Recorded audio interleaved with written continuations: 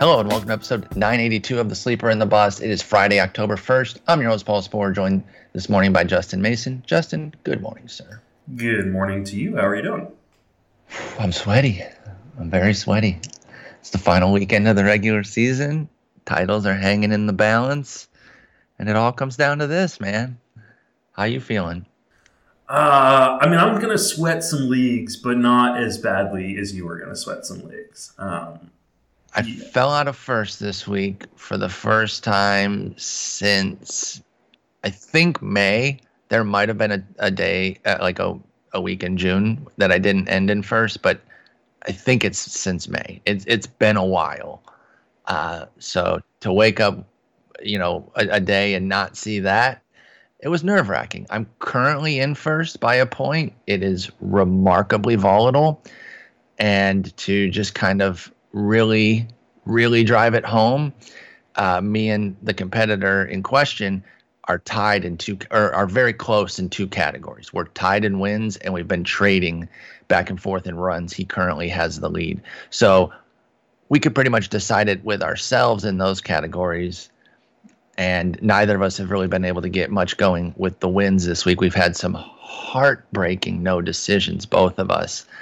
And so it's going to come down to it this weekend with guys like Eli Morgan, who I'm throwing today against Texas. Can he get a dub, dude? Oh, I'm so nervous. But this is why we play. At the same time, the errors that cost Frankie Montas, I was like, why do we play this game? It's the stupidest game that's ever been created. I hate it. I want to vomit. So I'm a bundle of nerves. I also have a concert festival this weekend to distract me, though, and it's probably going to be for the better, Justin. Yeah. I recommended that you don't look at your phone. Like, just turn off your phone the entire Sunday and enjoy the concert. Don't worry about the results until everything's said and done. And I also told you I would not be able to do that. Yes, I love that idea, and that sounds great for somebody else. It is not what I'll be doing, but we'll see how it goes. It's out of your hands now. The players got to do their thing, and we'll see what's up. But we'll try to set y'all up with some stuff for the weekend because we got Saturday and Sunday streamers. So let's just get into it with the Saturday eligible guys here. And we're going to start at the top with a guy who's not necessarily super available, but you got to decide if you want to take this guy and put him in your starting lineup or on the reserve roster, because John Means Business has to face Toronto, and he has to do so in Toronto. Are you doing that? No shot, right? Well, okay, here's the thing. What scenarios would you, I guess, let's focus on that, because not everyone's scenarios are the same. There's protecting, there's Hail Marying. So on that scale, from protecting ratios, which means you would never take a start against Toronto, to Hail Marying, where does Means fall in that? I mean, I guess Hail Marying, like, all the way at the other end, like there's nothing in like the middle, like anything below that, it has to be full Hail Mary mode because of Toronto, which, by the way, I'm not disputing you. I'm just furthering to establish where you're at. Yeah, I think you're right, by the way. Yeah, I don't think it would take quite a bit for me to even consider, Toronto has a 113 WRC plus against left-handed pitching this season. It's... So only people in chase mode, basically, is what you're saying. If you have a lead and there's pitching volatility anywhere, you can't take on this start. Yeah, I think I know Means has been a lot better as of late, but this is just if you go position by position on the Toronto Blue Jays, they've got 4 positions where they have the best player in baseball this season. And they're all righties too, for the most part. Yeah, it's the whole not literally, but it's so righty heavy, so it's going to be difficult. Again, you have to be the chaser, whatever works, to take this on and hope that he spikes a big one, because this is scary with John Means at Toronto. This next one, I don't even know what to expect from Tanner Houck. He doesn't have a primary listed, but it might just be another one of his low inning counts. So if you're chasing wins, he's at Washington, which, by the way, similar to the Cubs, they haven't been too bad here in the second half, despite those two teams making moves to look forward in the years. Both of those clubs have been pretty solid offensively. In fact, they're 4-5 Cubs Nats in WOBA over the last 30 days against righties. So Houck draws a decent Nats squad. At least they're hitting well, and he's a low innings risk. Are you going for Houck against Washington this weekend? Not if he's the actual starter. So, I mean, if he is going to have an opener, then I would be somewhat interested. But he hasn't gone 5 innings in a start or outing since September 4th. Believe me, I know. He was on my team. I ended up cutting him this week to go for more firm starters because I needed the wins. So that's why he was ousted for Eli Morgan. So we'll see how we feel about that. He's going tonight, by the way, Eli Morgan. So he will not be discussed on this pod. I would start him. I am starting him. Texas is a good matchup. By the way, you might be hearing a little bit of echo from Justin. He's in his new office set up. Yes. And there's nothing in there yet eating up the sound. So it's a one-off episode thing. So yeah. Today and Monday may be a little echoey. But then I will have everything moved in. I'll have carpet down. Excellent. It'll be painted. So hopefully, but I now have walls and insulation, which is fantastic. Nice. Yeah, it will not be 30 degrees in my office this winter, which I appreciate. Yeah, I remember some of those mornings you going out there and you're like, it's 32. I'm like, well, I wouldn't do the pod, so I appreciate you even showing up because I'd have to be in my space heater. Moving on to our next one here, Kris Bubic versus Minnesota. He's coming off a 7 scoreless and then 6 1/3 1-run, both of which are wins. I cannot tell you how badly I need him to string a third win together. I'm in this thing called the main event. And never heard of it. Yeah, so I got Bubic this weekend. So I'm obviously pro on starting this. I would be even if I wasn't invested myself. He's been throwing well. He's gone at least 5 1/3 in each of the last 4. He hasn't allowed more than 2 earned in any of them. It's a mixed bag of kind of mid-tier opponents at Baltimore, at Minnesota, home to Seattle, at Detroit. But this is Minnesota again. So again, it's not crazy. They're not easy, but they're also not particularly difficult. Bubic is kind of an easy throw for me if he is still available for you. Yeah, and I mean, he's also pitching at Kauffman, yes, which is always a nice place to pitch. So he's actually my recommendation for the Roto write-up. I like it. On Saturday. So he was the top option of the guys who were under 50% rostered over at CBS. I like it a lot. His opponent will be Griffin Jax, who has made it 5 his last outing. He's here and there, but he hasn't had a win since August 10th. He's a home run machine. I know it's Kauffman and KC. Is there any Griffin Jax love out there? What level would you need to be to consider throwing Griffin Jax? I think, if we're going like on a 1 to 10 scale where 10 is Hail Mary and 1 is super confident, I think he's at like a 7. Okay. So I definitely think there are better options available on Saturday and throughout the weekend. But if you're just throwing shit up against the wall, this isn't the worst shit you can throw. Yeah. I mean, like I said, he can get through 5 when he's pitching all right. KC is not scary. He went 6 innings, 4 runs against them. The last time he faced them on September 10th, didn't come away with the win. It was a 6-4 game that they lost. So you're just kind of hoping that he can throw something similar to that, and maybe they come out on the top end. I really hope they don't. I hope he gets smashed, and KC wins by 30. Yeah. No joke, though, about he's a home run machine. He's given up a home run, at least one, in every start since the beginning of August. Griffin Jax has a 2.7 homer nine. He is Griffin Jax. He gives up Jax. It should be JACKS instead of JAX. Jesus, this is it's excessive. It really is. Jake Odorizzi, bigger name on here compared to a lot of the guys, but widely available still. Only 19% over at ESPN. So there's wide availability here.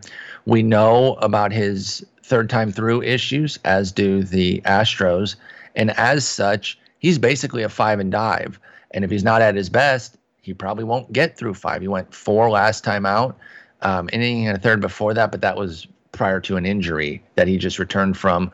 So he was at 82 pitches that game. He's got enough in the tank to get 5, but if you're chasing a win here, it's not a guarantee. Jake Odorizzi against Oakland, I'm using it, but if wins are my big chase, I don't feel great just because I know how perilous it can be for him getting through that third time because they know Odorizzi has issues there. What do you think about using him?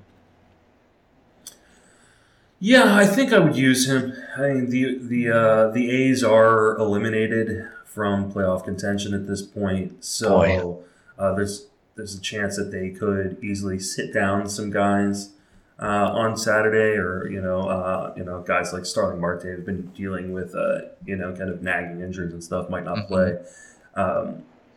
So yeah, I think I'd roll with him. Like you said, I think there's a chance that they don't let him go deep enough to get the win, but I think the rest of the stuff should be fine. But yeah, if you're win hunting, it's going to be hard this weekend. If you're win hunting, definitely be looking at these teams that don't have a chance to make the playoffs or are really still fighting for playoffs. Yep, it is going to be tough for sure. His opponent in that game will be Paul Blackburn, who was solid against Houston last time out, 5 innings, 1 run, but only 1 strikeout in those 5 innings. He's not a strikeout guy. He's got pretty weak skills. Any chance that you're looking at Paul Blackburn against Houston here? I don't think so. I mean, this is one of the situations where, like, if you see the lineup on Houston, like, the day of, and you go, oh, this lineup looks atrocious. They're really just resting everybody because they're locked up into their kind of playoff spot, then maybe... The thing of it is, I don't even know that they have a lineup like that. They have so many guys. The team is so good. And it's so deep. Like, they bring in bench guys like Chas McCormick and Aledmus Diaz. They've still been above average bats. Jake Myers has been about an league average bat. So, yeah, it'd be better than Altuve and Correa and the Tuckers of the world, but it still wouldn't necessarily be easy. So, you're taking on risk there if you go with Paul Blackburn. Just keep that in mind. It is a high-risk proposition, and I don't think that the payoff is enough to really go for it. I know some of y'all won't have the choice. You just got to kind of go with what's available, but hopefully you can find something better, which may include this guy. Actually, I'm going to see how available he is. Well, he's not going to be that available. I put Chris Flexen on this, but he's 60% at ESPN. So that's any league that's paying attention. I think Chris Flexen's rostered. He has a 3.67 ERA, 125 WHIP. We're going to move on from him because I don't think start him obviously, but you are obviously starting. He's been so good this year. He really has. And yeah, I mean, Seattle is still in the hunt.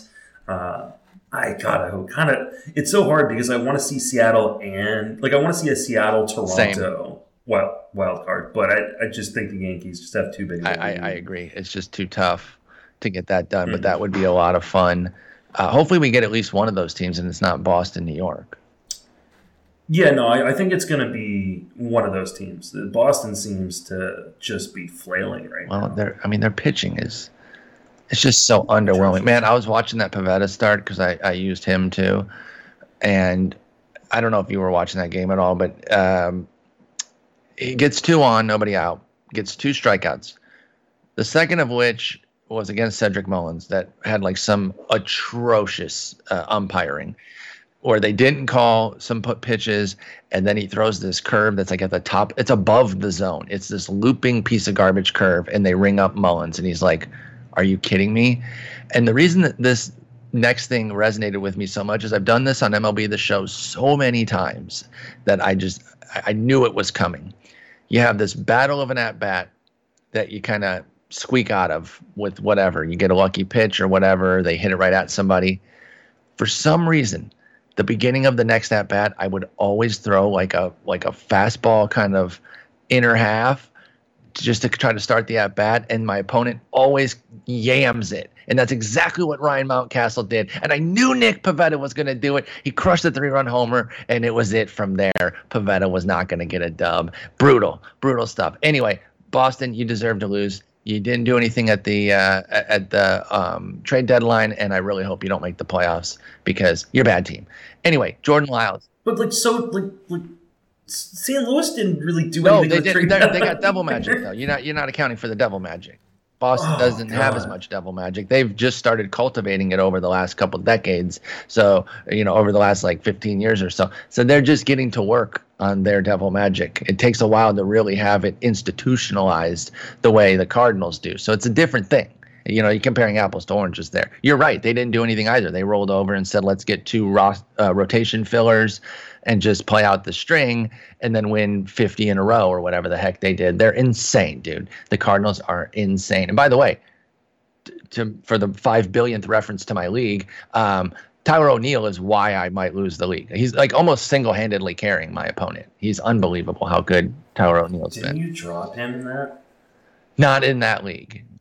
Oh, okay. I would, because you were high on Tyler O'Neill. He was in my bold predictions too, which I was reviewing, and I had him for a 30-15, and he's at 32-14. I feel pretty good about that. By the way, we'll do our reviews in the future, and wait till people read your review of your BPs. Yeah, I'll be writing it up for the site. It's not just Ced Mullins, like it's a banger, banger incoming. Let me just say. Yeah, it's. I'm honestly like surprised. I'm having a good season, but like I should have had a great season. Like I made some crucial mistakes along the way, including not getting Ced in your mains. Yes,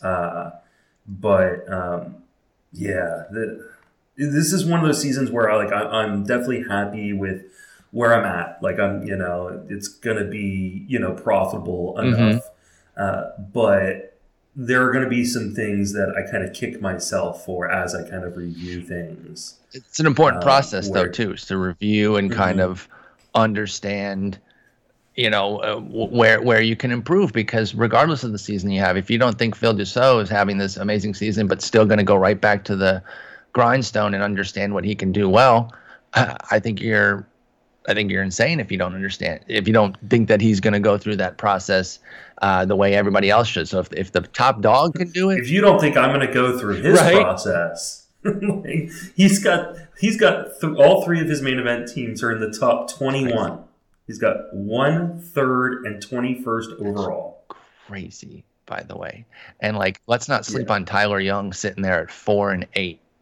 By the way. Well, and let's also not forget, last night checked, which was earlier this week, Phil was also leading the auction championship. Correct. He has.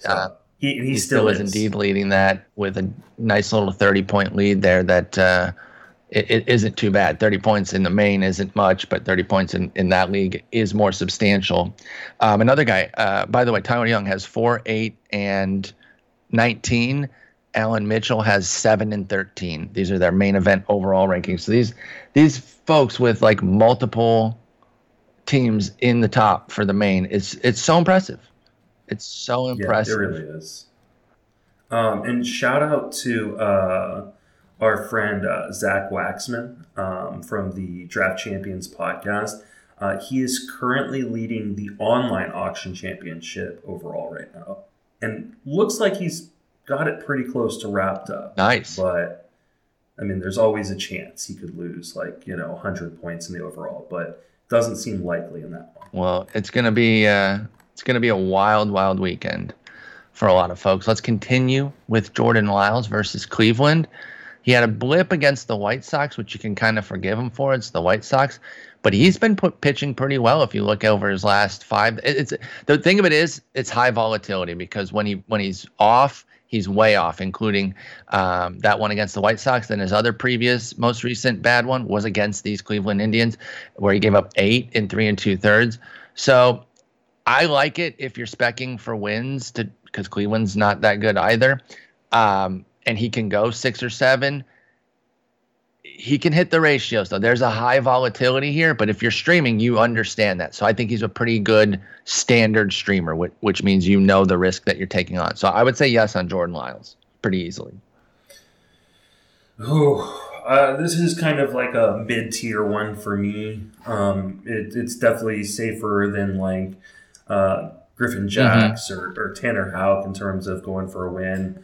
But it has that kind of volatility that, like you said, because I mean, yeah, he could give up a couple homers, or just I mean, he's been pitching at a really high ground ball rate in his last 6 starts. 5 of his last 6 starts have had a ground ball rate of 50% or higher. We like that. We take that all day. So, the defense could let him down. But yeah, I think you're right. I think if you're streaming for wins, I think this is a poachable one. Jordan Lyles versus Cleveland. Jesus Luzardo against Philly. Philly's out of it. Would that be enough to entice you here? The volatility is massive. In fact, I don't even know if the volatility is massive. You should expect bad, and you might spike decent. Volatility for me has a broader range of outcomes to where there's more scenarios where it goes well. With Luzardo, I don't really see that. He hasn't gone 5 in any of his last 3 outings. He too has been a home run machine. So I don't really like this. I don't see a whole lot of upside. The only real avenues I would do this maybe are like points leagues. If you have no starts limits and you'll just take any potential points you can get. So even if he only put up like 6, you'd be like, okay, it was positive points, but that's really it for Luzardo. I just don't see the upside here. What about you? Yeah, I just feel like it's too dangerous, especially considering, like you mentioned, he has not gone 5 innings in his last 3 starts. So why would we think that is going to change here, even against the Philadelphia team that's no longer competing? Yep. So be careful there. And he could go minus too. So don't think that you're fully out of the water in points leagues and can't get hit there. Speaking of home run machines, that's a little bit of the theme for the Saturday, folks, because Josiah Gray, when he first started coming up and was doing well, there were the home runs there. And it's like he's got to get those in check or this will come back to get him. And they did come back to get him in a big way after putting up a palatable 3.75 ERA in his first 7 starts as a major leaguer.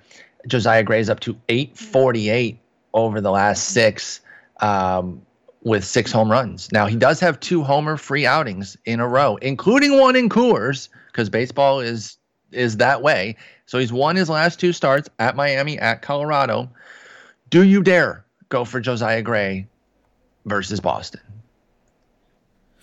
I don't think I would do it versus Boston. I'm not as worried about the home runs because, like you said, like in his last 2 outings, he hasn't given up a home run, and only 1 home run given up in his last 3 outings. But the walks have been a major issue. Do you think those two things are related, where he's trying to avoid the home runs? Yeah, absolutely. I think that's exactly what's happening. He's like, I'm not going to get hit out of the park, but I'll walk the yard. He's given up 14 walks in his last 21 and 2/3 of the 4 starts, right? Yeah, his last 4 starts. He's got 21 strikeouts, so if you're strikeout seeking, but things could go really, really bad in this. Boston is got a really good offense. I'm staying away from this one. I would start him in. And this is a specific thing, so I know this is a niche scenario, but I'd start him in a scenario where a blow-up does not end your season. Because if you're streaming, you're probably in a situation where it is on a wire a little bit. But if it totally takes you out of it, if he goes 3 runs, 6 innings, 3 innings, 6 runs, then don't do it because there is a probability for that. Otherwise, I think I would because he's a good pitcher. Josiah Gray is. He does have strikeouts, and there is a tinge of upside. So I'm a little bit past the halfway point if we're going back on our meter of ratio protection to Hail Mary. I'm a little bit past the halfway point toward the Hail Mary, but you still want to be careful here for sure with Josiah Gray. What about, speaking of the Cardinals and their their trade pickups? We roasted them when they made them because we should have, because they were like 2 crusty-ass lefties who had been pitching brutally on the year. So, of course, they both go to St. Louis and put up 11 starts of like a 4 ERA, basically. Happ is 4 on the button. John Lester, the guy in question here, is at a 4.13 with St. Louis. His skills aren't better, though. In fact, his strikeout-to-walk ratio is worse. His home run rate is the same. So he's trending with like the same FIP and everything, but he's going against his former team, the Cubs, former team from last year, by the way, not this year, it was Washington. But do you go for Lester against the Cubs here? What is your read on that one as far as the risk-o-meter? I mean, I think it's risky, especially because I don't even know if they're going to let him go deep enough into the game to get the win. Here's my thing. At this I point, think they will because I think they'd rather save the bullpen than him. that's fair. And so they could do they that. might try to let him. They're not going to let him like eat shit and give up 8 runs. But I think if he's doing anything solid, I think they try to push him 6 and save those bullpen innings there because they know that the bullpen is really what's going to drive them in the playoffs because they know they're starting pitching outside of Waino and maybe Flaherty. I have no idea what to expect out of him, but they know that the rest of it's kind of garbage. So I think I'm leaning around the similar area of Josiah Gray where I'm not automatically going for it, but you got to look at it because he plays for the better team, even though I mentioned how the Cubs have been hitting pretty well. And it does have some win upside there, even though I can't believe I would entrust my season to Jon Lester. Yeah, that's the hard part. But that's streaming in the last weekend. Yeah. Yeah, I just think there's so many better options. I'm with you. I'm not ranking him very high. If we rank the Saturday guys, I'm eyeballing it here. He's at least like 5th or 6th. But there's going to be some leagues where there is no John Means on the – well, not John Means, but because I was talking about him as a starter off of your roster, your reserve roster. But, like, there's no Odorizzi or Bubic or Lyles, and it's, like, between Luzardo, Gray, and Lester. Who would you pick between those 3? Luzardo, Gray, Lester, the last 3 guys we discussed.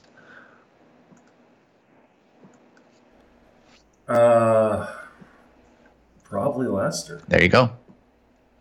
That's kind of I think what I'm saying is that there's going to be I would definitely take the last guy on the list for today, though. Yes, and we'll get to him in a moment. And in fact, we're going to talk about both pitchers in this game. This is another one that's already on your roster. This is a John Means level one, except he's not facing as scary of an opponent. But I just want to know where you're at. I know this is one of your boys, Zach Gallen, and he's just been not great this year. But do you go with him against Colorado? He's at home, so it's not in Coors. Is this a slam dunk start for you? Oh, I think so. I think so too.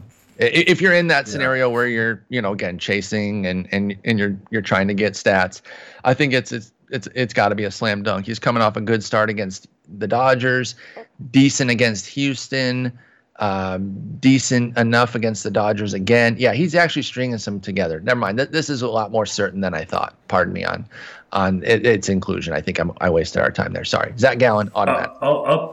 I'll be interested to see where he ends up being ranked. I think he'll be really coming in. I think he's going to be one who's really cheap in early drafts and then just going to work his way up, especially if he comes into spring looking healthy. Yeah, I'm actually trying to. I can't remember where I put him on my list. I'm actually trying to look it up right now if my computer will bring it up. But I got you. Let's see. I have him at 71, so I that's what I figured. I had him pretty low. So I think he'll just move up from there. Yeah. And I looking at the guys who are above him, like I just can't rationalize. And maybe I move him in the top 70, but I don't know that I'm going to move him up much higher than that. I think it really just depends, like kind of how the offseason news goes and where you feel. Because I know you've been a fan of his to this point, and we'll kind of see if there's good news and just if he's staying. I mean, he's going to finish the season healthy. Knock on wood, obviously. Hopefully, he doesn't get hurt this weekend. So I think. Yeah, but this season is just going to always linger in my mind. It's probably because I got burnt on him in so many high-priced places. Yep. I had him in the main event. I had him in the tag team league. There's so many places where it's like, taking Scherzer instead of him, would have meant cashing in a number of different spots. So I'm gonna beat myself up over that one for a little while. Quick sidebar: are you staying in on Scherzer next year? Are you? Absolutely. Okay, I was wondering if I was gonna say that, or are you gonna play the? Rather be a year early getting out than a year late. No, I'm rarely a year early getting out. I'm the kind of guy that like says like unless there's a warning sign. Well, that's the thing know? too, and like I think people, but sometimes the age alone is the warning sign, because there was no reason to get out on Verlander if you look at 2019, but then he got hurt. I mean, I'm just saying. Yeah, I mean, there was no reason before like we started having like, hey, he's making mechanical changes. Like I think those were the warning signs that, and one of the reasons I didn't draft him that year. But like, unless we have something like that with Scherzer, at some point you just say like the unicorn is a unicorn. Yep. And you know it's a lot like Nelson Cruz. Like again this year, Nelson Cruz has returned great value. And those of you who jumped out 8 years ago, you're not wrong. Yeah, I mean not quite 8 years ago, but like at least the last 5 years, there have been people going, Nelson Cruz is going to fall off a cliff. And, like I understand everybody's like, oh, I'd rather be, a year early than a year late. Well, you're 5 years, too early, and you've given everybody else a lot of value. And I feel like the same thing happened with Scherzer this year. And we'll probably, again, like you said, will probably happen next year. There will be people that just fade Scherzer just because of the age and are forgetting the fact that dude is a machine. Like the two different colored eyes are because they ran out of colors in the factory they made him in. They didn't have two brown eyes for him, so they're like, all right, we have these spare. We have one green and one blue. Just give him one of each. Okay? Well, won't that change his composition? Yes, he will be a pitcher, and he will be a god into his late 30s. Okay, well, we'll go for it. And then they put in the mismatching eyes, and Max Scherzer's a god. I love that reasoning. That's hilarious. Last guy on Saturday, Antonio Senzatella. You said you would indeed use him. He's in Arizona, and he's been having a pretty solid little season. I bet there's going to be plenty of stories around of like, hey, I got 100 quality innings out of Senzatella that I didn't expect that stabilized me. He's got a 4.10 ERA, 130 WHIP. And, like I said, he's been pitching pretty well. He's not going to give you a win because his team is garbo. But if you need some quality innings, he seems to have that in spades, especially if you look over like what he's been doing in the second half. He has 10 starts with a 3.36 ERA. So you said you're slam dunking this one with Senzatella, right? Yeah, I mean, the last time he didn't go 6 in an outing was August 5th. Wow. And that was at home against the Cubs. And, at home, doesn't matter which team. And like I said, to repeat again, the Cubs have been hitting pretty decently. So I'm with you. He handled the Dodgers and Giants his last 2 outings. Again, they couldn't get him dubs. But if you're looking for quality innings here, this is your guy. If you're win chasing, you're hoping for, it's against Arizona. I won't say a miracle because it is against Arizona. So if you're win chasing, there is some viability. They're actually markedly worse than the Diamondbacks are markedly worse than the Rockies. Chris Bubich is the number 1. He's 1, but 1B on Saturday is Senzatella. I think you're right. Well, unless we're saying Odorizzi's in the same level of availability. For me, I would say Odorizzi, but I like. But I think Odorizzi doesn't have as much opportunity for because he might not even go 5. You're right. Because they're not going to let him. They may not let him go 5. I'd go Bubich, Senzatella, Lyles, Odorizzi. So I'd actually put Odorizzi 4 if I'm chasing wins because he might miss out. Yeah, I agree. Senzatella, man, he's been really nice, and hopefully gives folks one more solid start. He's been a quality start. I don't want to say quality start machine, but he's been putting up quite a good number of them relative to what you paid for him, which is just a waiver pickup. I mean, he has been a quality start machine. He has, in his last 10 outings, he has 9 quality starts. And the other one was missed by a run against the Dodgers. Yeah. He went 6 innings, 4 runs. So, yeah, you're right. I guess he has been then. I stumbled on that. All right, moving on to Sunday. Michael Wacha, longtime favorite of mine. Haven't been able to get on board this year, though. Too volatile. Did throw 5 scoreless, 5 no-hit innings against Houston his last time out because that's what he does. Again, the volatility from start to start is kind of obscene with Wacha. And it relates to the fact that he has a 1.7 homer 9. Like that's the main reason there. He gets the Yankees, who are fighting, and it's in the Bronx. and I don't know that he'll get 5 because we know how Tampa Bay is with their innings. So I would be the only way I would do this is if I could use any Ks that I could get, because I think even in 3 innings he could strike out 6 type of deal. So that's the only scenario for me with Wacha is strikeout chasing. What about you? Yeah, I think that's probably right. I do kind of wonder, like, would the Rays let him go a little bit to kind of save the bullpen? Same. Though, I mean, they're going to have some time off before the playoffs, too. So, that's true.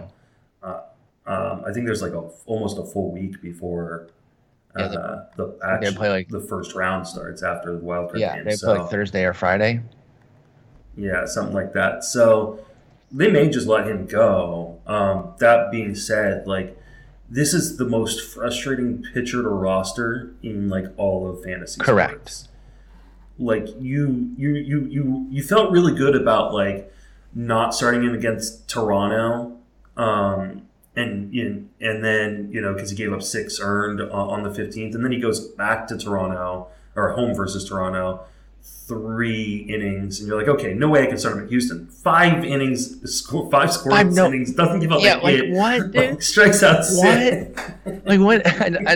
Yeah, like you look at the core skills, the strikeouts and walks, and they're really, really good actually, and that's why his FIP keeps holding down well below his ERA. But it's those homers and the sheer volatility with Wacha. There's a ton of risk here. So, your scenario needs to be heavily at play here to determine whether or not you go with Wacha.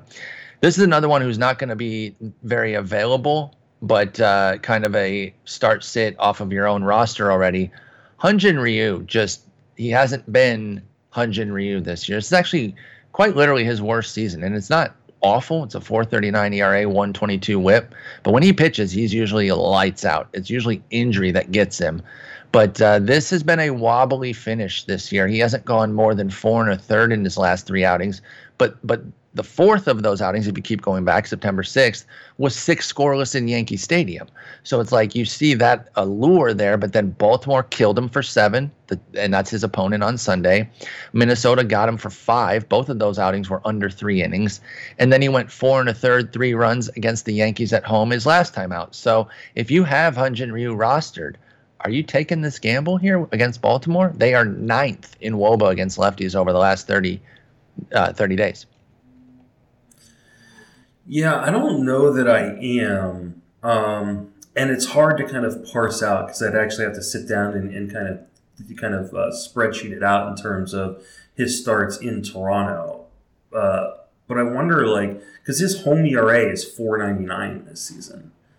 Now, some of that was in Buffalo, and some of that was in Dunedin. I see what you're saying. But he has 2 7-run duds in April that were in August that were in Toronto proper. Well, and remember, like, one of the things we talked about when he signed in Toronto was like, hey, he's playing on the turf. Like, all those ground balls that he gets may not result in outs in the same way it did in Los Angeles. And I wonder if that has been a little bit of the struggles. He's also given up a few more runs than I think we're used to him giving up as well. But I think with how good Baltimore has been against lefties as of late, that I would probably try to avoid this one. Yeah, he has. That being said, like, if you're win seeking, this is an opportunity. You have to. If you're win seeking, you have to just take, because that tells me that you're not as concerned about ratios. Now, some of y'all are going to be in a scenario where you're win seeking and you're ratio concerned, and I do not envy the situation that y'all are going to go through. Get the Pepto-Bismol on hand this weekend. But he has 4 starts of 6+ earned for Ryu, including the one against Baltimore back on September 11th. So it's risky. But again, I think if you are chasing wins, you got to go for this. This is a great team against a bad team, and you just have to take the shot. If you're ratio protecting, I think you should sit here because it can go really sideways for Ryu.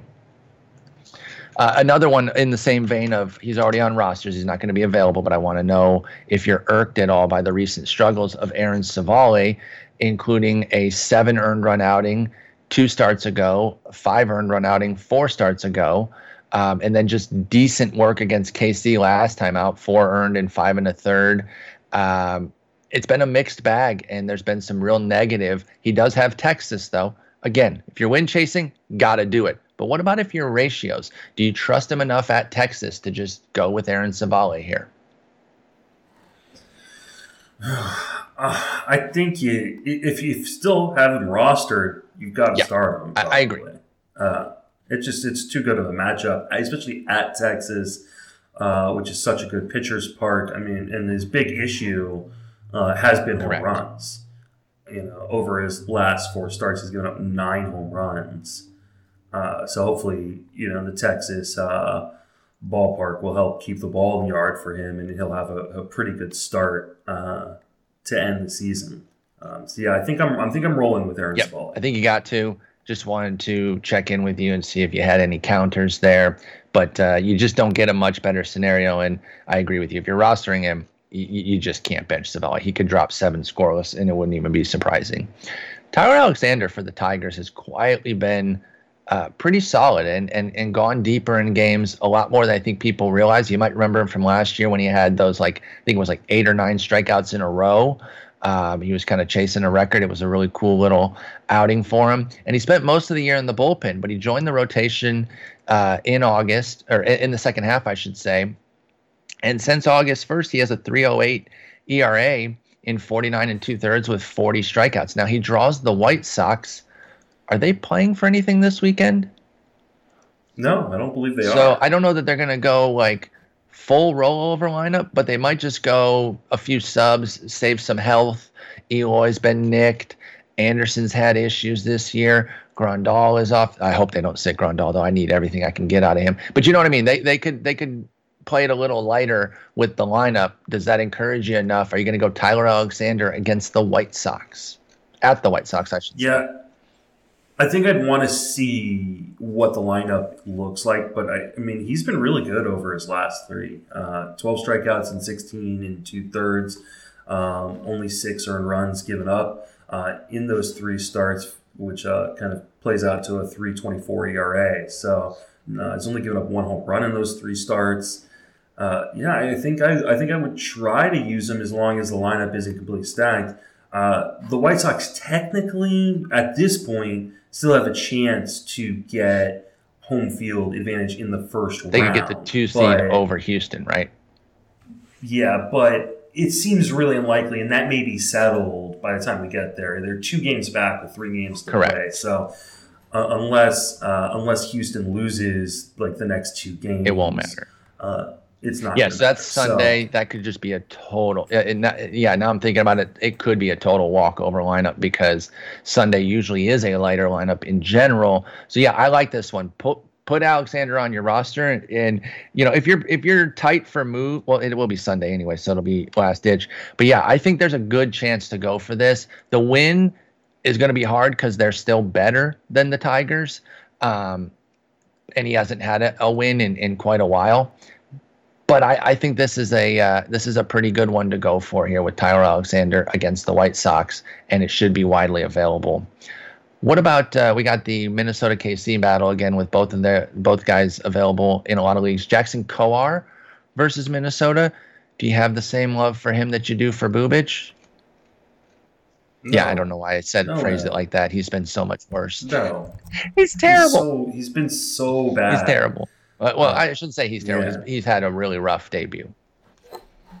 No shot, right? Not even against Minnesota. There's just no upside.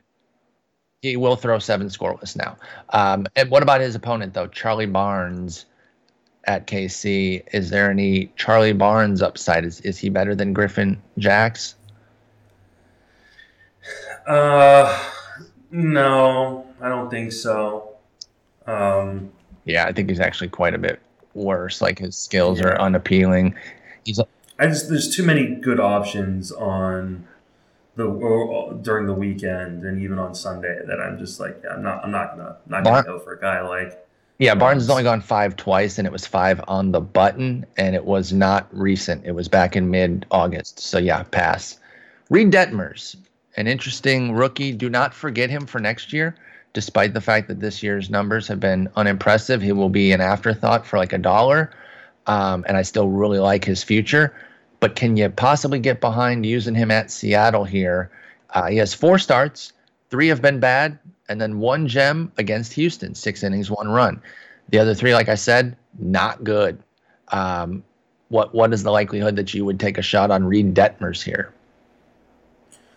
I think this is one of those that I have to wait until Sunday to see where Seattle's to make at. A decision on. Yeah, to see where Seattle's at. If Seattle has wrapped up a playoff spot or has been eliminated, then that makes the decision a lot easier one way or another. If they're still kind of in the hunt, that becomes a little bit scarier of a proposition. Yeah, because they'll go full bore and they'll be grinding out, to try to get the win. Yeah, and they've just been so hot down the stretch that I don't know that I want to risk Reed Detmers. That being said, Reed Detmers, I know the overall line is going to scare people away, but I think there are some interesting things to kind of be taken away from his debut, and I think he's going to be an interesting guy coming into next year that won't cost very much. Yeah, I agree. So I'm going to be keeping a close eye on him. Him being Reed Detmers, pardon me. Cole Irvin at Houston, going for Oakland there. He's had a good overall season, helped out a lot of teams, kind of sputtering into the finish line.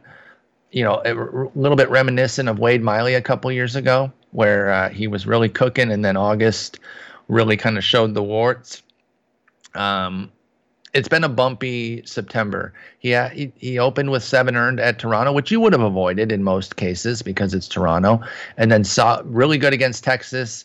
Got lucky against the Angels because he only had 1 earned run out of the 4 that he allowed. Decent against Seattle, but then walloped against Seattle. He gets Houston. I know that they could have more of their secondary lineup, which we highlighted last time, isn't necessarily a walkover lineup. Would you go for Cole Irvin at Houston? Oh, I don't think I would. I think maybe if I'm win seeking, maybe I would take the risk, just because I think he can go deep into the game. Mm-hmm. But Houston, if my ratios are any question, obviously you're not going to get strikeouts from him. Then I'm probably going to stay away. I just think so much could go wrong because he definitely is looking like he's just tiring out at the end of the season. And that's really what it is with Irvin for me too. I think he's kind of hitting that wall, and like we mentioned earlier in the episode with Paul Blackburn, is Houston's lineup, even if it's a B lineup, is still going to be better than a lot of other lineups. Yeah, it's still going to be laden with guys who are batting league average or better, which is crazy. Their lineup is so well, and it'll still have at least 2 or 3 guys that are all-stars. Yep. Because they can't sit everybody. They don't have a 9-man bench. So I think I'm trying to avoid this one. I would not want to do this. I wasn't going to include this guy, and then I saw he was only 15% at ESPN. I would have thought Tyler Anderson was not that widely available because he's been, for me, like a safer Senzatella type because he doesn't have Coors to contend with. And yeah, he gave up those 9 at the Angels on September 25th. I'm sure that hurt a lot of folks. But even including that, keeping that in there, 2 innings, 9 runs, he still has a 4.50 ERA over 13 second half starts. So he's basically been a baseline quality start guy. So Tyler Anderson at the versus the Angels, so he's at home, for me is a slam dunk, and it is widely available. So I would absolutely go scoop him anywhere I could. What about you with Tyler Anderson?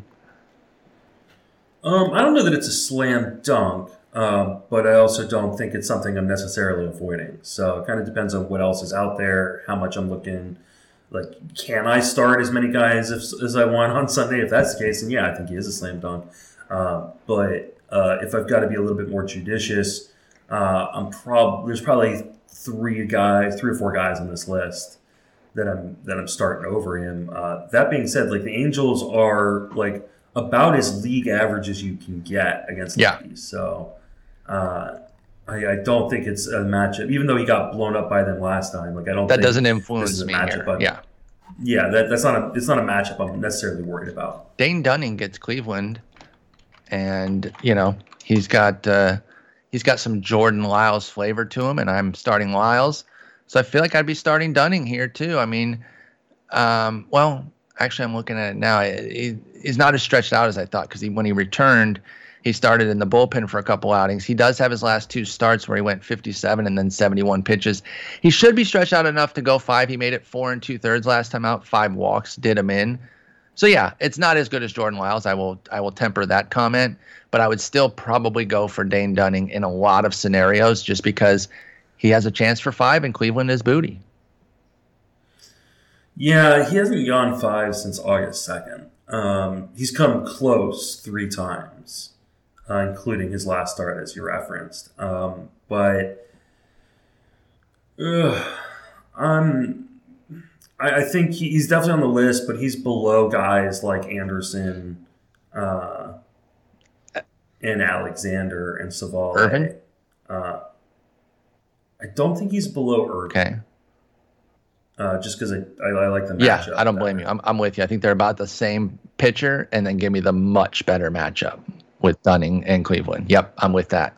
Can I interest you in some Alec Mills against St. Louis, at St. Louis, I should say. Now, they should be locked and loaded. I don't think they can't change their spot at all. Obviously, they're not going to catch the Dodgers. So they are what they are. They're locked in. They're going to have the secondary lineup in. That's only going to take out a couple guys, hopefully not Tommy Edman and Dylan Carlson. I need them. Thank you, Mike Schilt. Go ahead and take out Tyler O'Neill, though. It's chill and no problem. Give him a breather. Alec Mills at St. Louis. Any interest there? He's been tough. He's been tough. Not very good this year. Well, I mean, he had that really good outing where he went like 8 1/3 at the end of August, and since then, he has a 7.82 ERA. Let me look that up real quick. Oh, I just found out that's not good. I just looked it up. Yeah, he's given up 7 home runs in that time, and he's coming off of back-to-back starts in which he's given up 6 earned runs. No.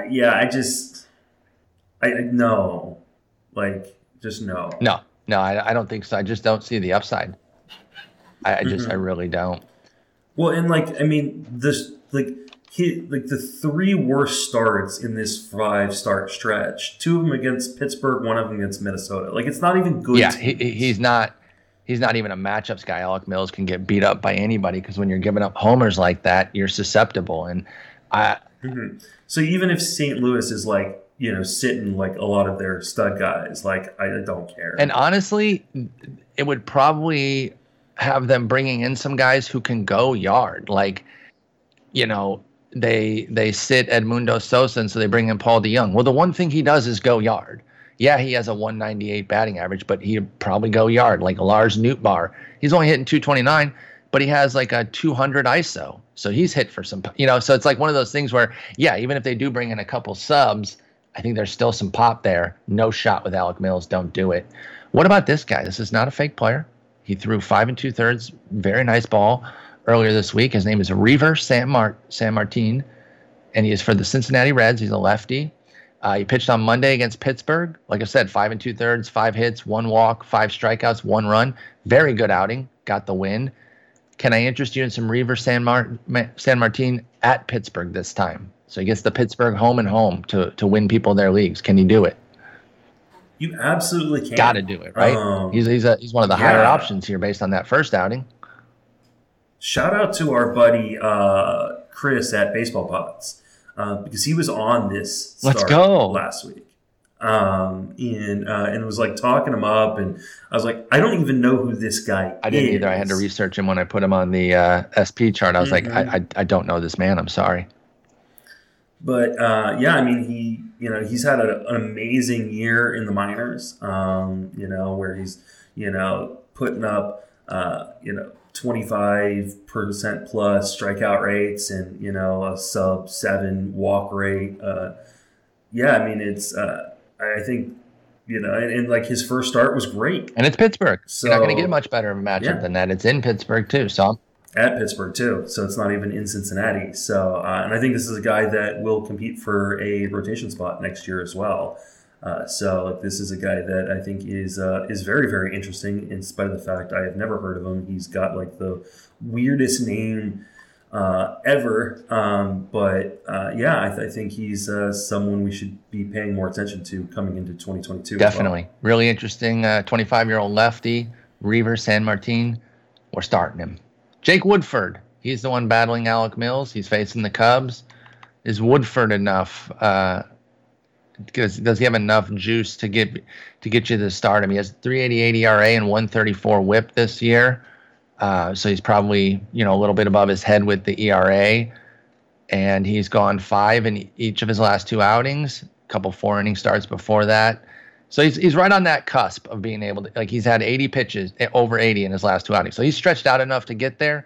He doesn't even have to be perfect to get 5. Is that enough to chase the win with Jake Woodford?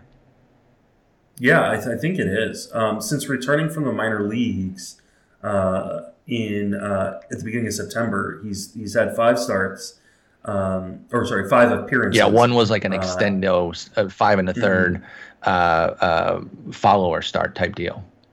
Yeah, 0 home runs given up. That's huge.